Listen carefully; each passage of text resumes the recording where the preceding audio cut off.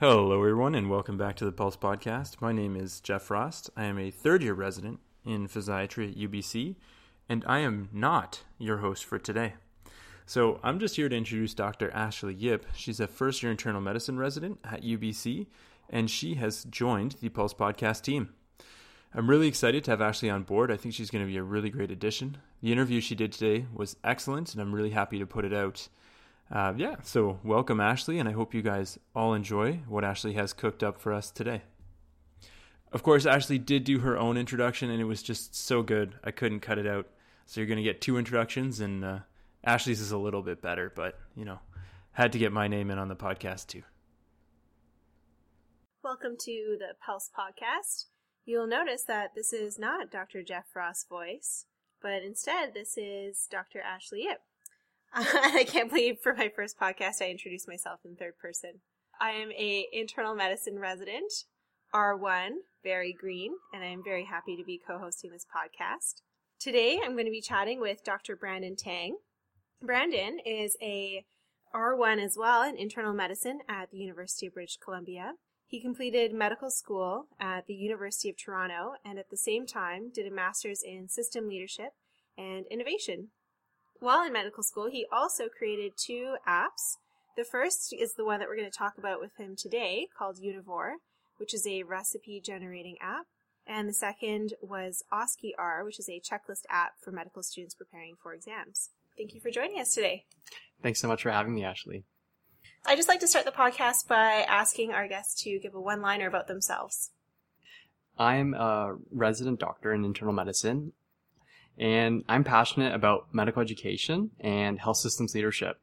I was born and raised in Mississauga, Ontario.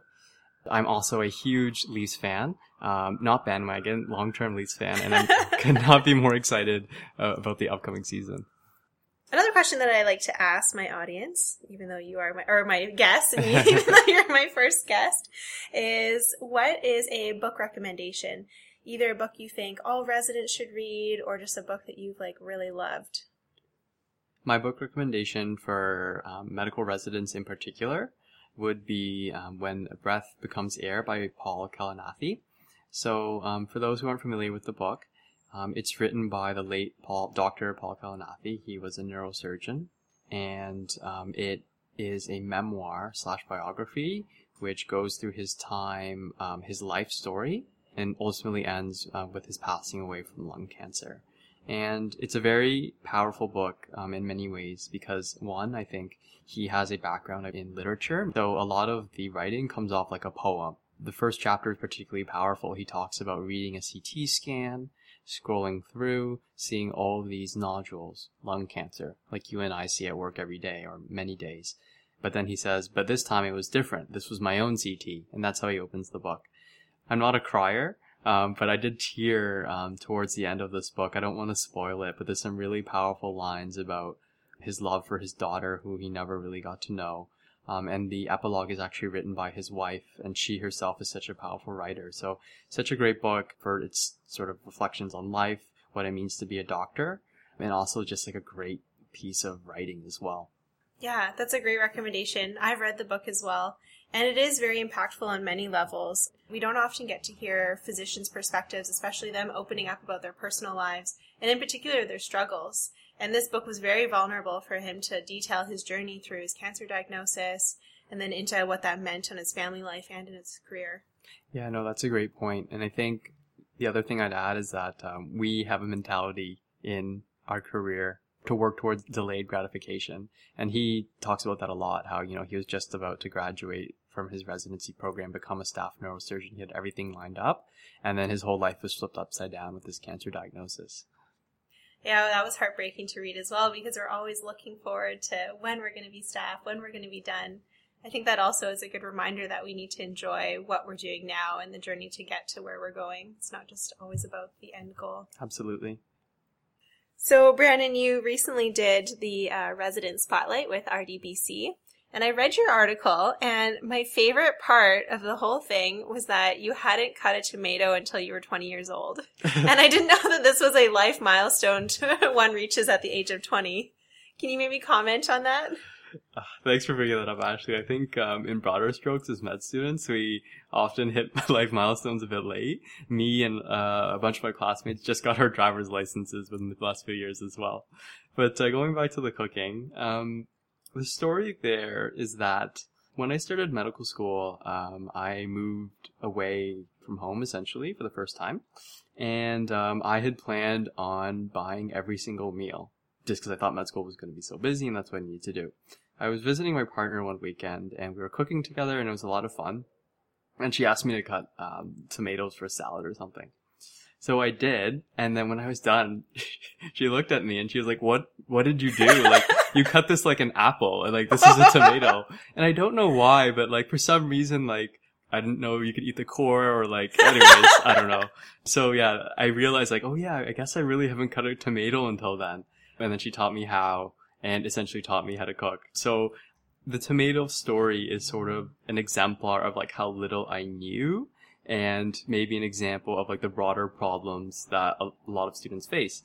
So it was kind of like this personal struggle of like not knowing how to cook and needing a solution that was part of the inspiration for Univore.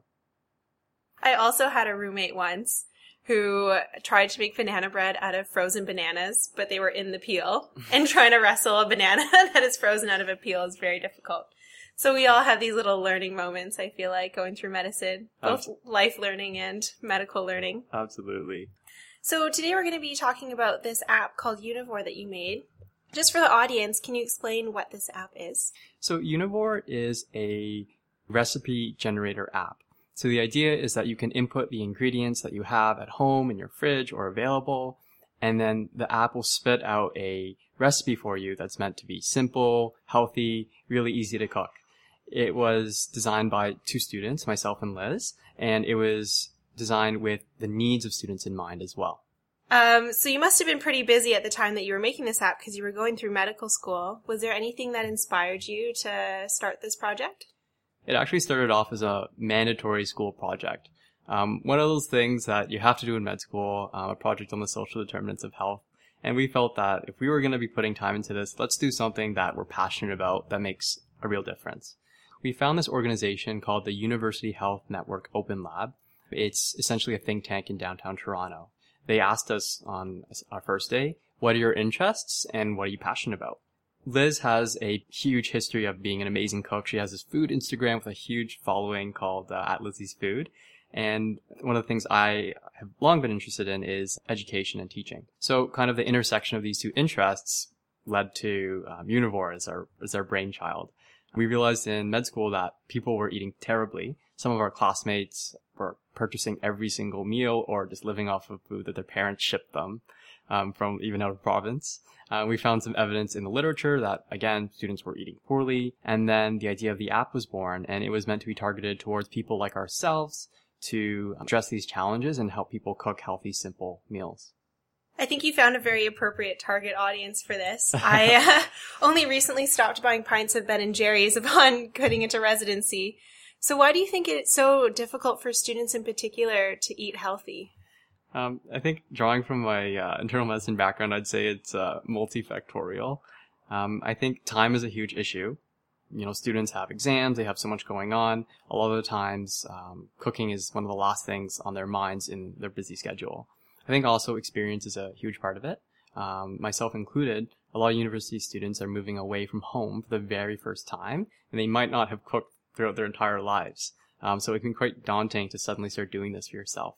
Accessibility is an issue. Like, I remember the few times I did try and cook, I'd Google something as simple as, cooking a pasta, and then you have these recipes with 15 ingredients and all these spices I hadn't heard of. It just seemed like, how can I cook something really simple? It was hard to find on the internet. And also, I didn't really have a lot of ingredients with me in my student house. So recognizing lots of these different factors, Univore was designed to address them. Like, we had ideas like the recipes having 5 max ingredients to make it easy for students to cook. There's built-in videos to help teach people some of the basic skills in cooking.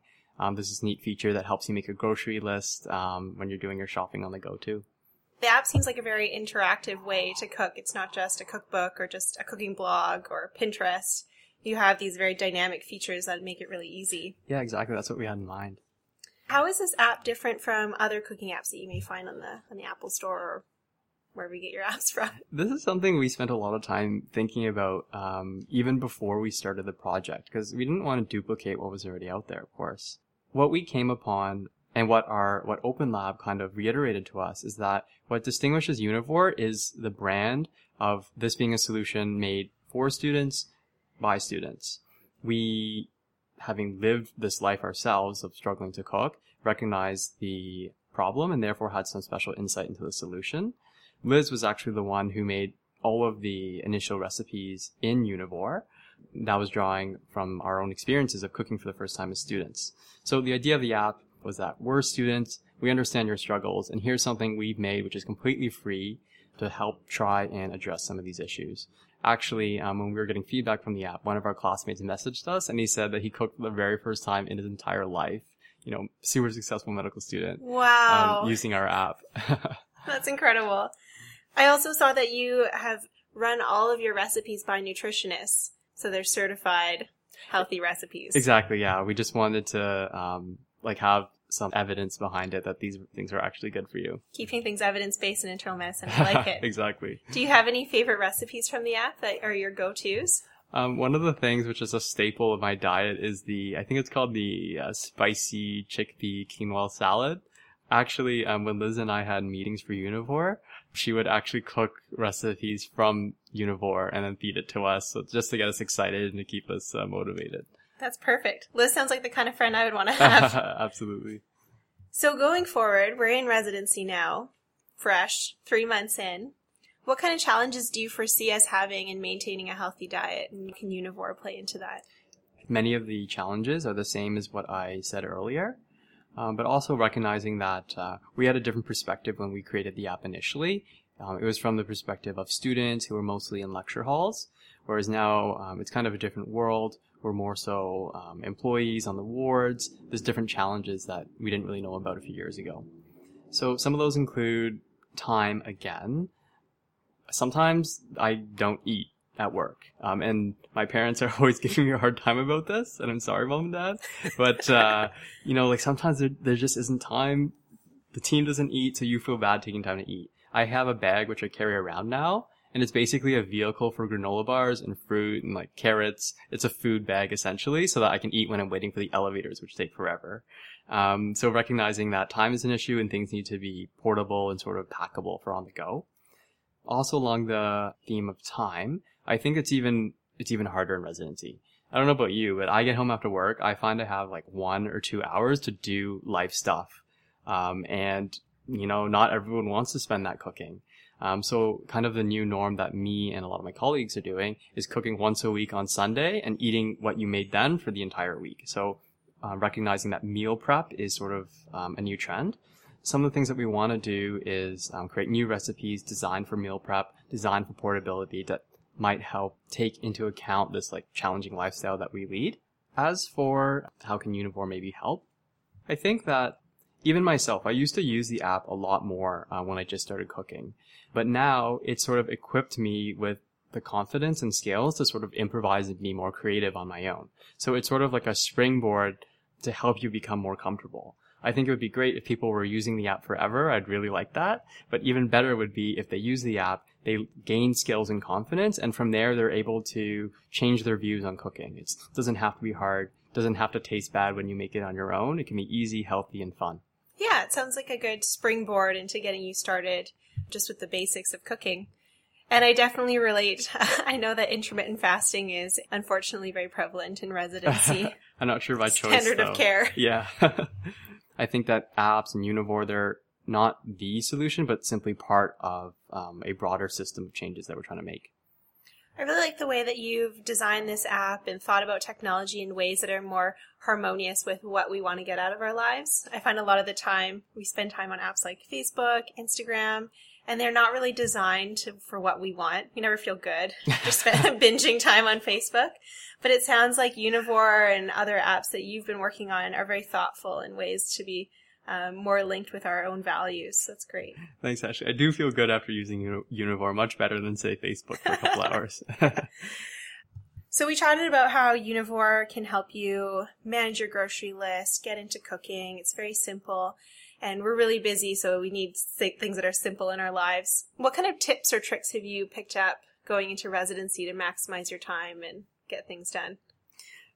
I think that what qualifies me to give cooking advice is that I'm sort of someone who started from square one, who knew nothing about cooking a few years ago. So it's like from one beginner to another. Or as some might put it, it's sort of like the blind teaching the blind, but I do have at least life experience. Part of it was meal prep. That was huge. Cooking, spending a couple hours on Sunday night to cook what you're going to eat for the entire week. So that way, when you're going throughout the week, you have all these packed meals already. You're coming home from work. You just have to pack your lunch for the next day. You don't have to worry about that. I kind of, along those lines though, I had to be okay with eating the same 2 or 3 meals for the entire week, which I eventually did come to live with. I think a big part of that was just buying things that I really like to eat, and also like having some variety here and there, like different snacks which I could sub in, or once in a while when I'm bored of eating the same thing, like getting like a meal from a cafeteria or something healthy. So meal prep was a big part of that. I think second was becoming comfortable with a few ways of cooking one at a time. So for example, when I first started cooking, everything was baked. I would bake chicken, I would bake vegetables at the same time, and then I make rice, and then that was it. That was the meal.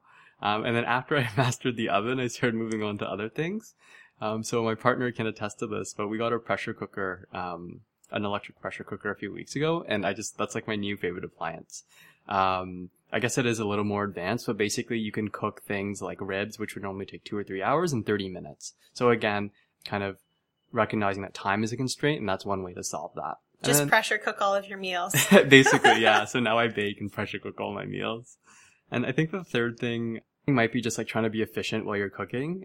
So my old roommate, what he used to say to me is, Brandon, when you're not cooking, you have to be cleaning. So, like when something's baking, I'm like cleaning the counter, putting things away so that I'm like minimizing the total burden of time that cooking session on Sunday takes. I love this roommate to roommate feedback. Yeah. Did it come from a good place? It did. Definitely did come from a good place. Yeah, that's a really good tip. I've definitely told my partner that a couple times. But maybe listening to this podcast will drive it home for him. Thank you for joining us on the podcast today. It was great having you, Brandon. And I hope to chat with you again soon. Thanks so much for having me, Ashley. It was a ton of fun.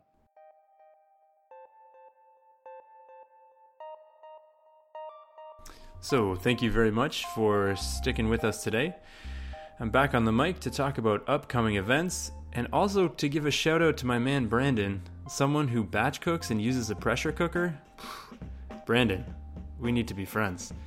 But anyways, in terms of upcoming events, we have a COBRA meeting, Council of Program Representative meeting, on the 21st of November, 2018. This is a pretty important one. We'll be talking about an update to our ongoing collective agreement negotiations. So if you're interested in that, make sure that the COBRA representative for your program attends, and they'll get all the important updates there, which they'll be able to share with your individual program. Beyond that, we don't have all that much going on because we are rapidly approaching Christmas. Do keep your eye out though, because we have our annual Christmas market event. So yeah, we'll be advertising the date for that soon. But thank you very much for listening. We'll be back with another episode in our food mini-series. I'm really looking forward to that one. It's a really great interview. So yeah, we'll see you soon.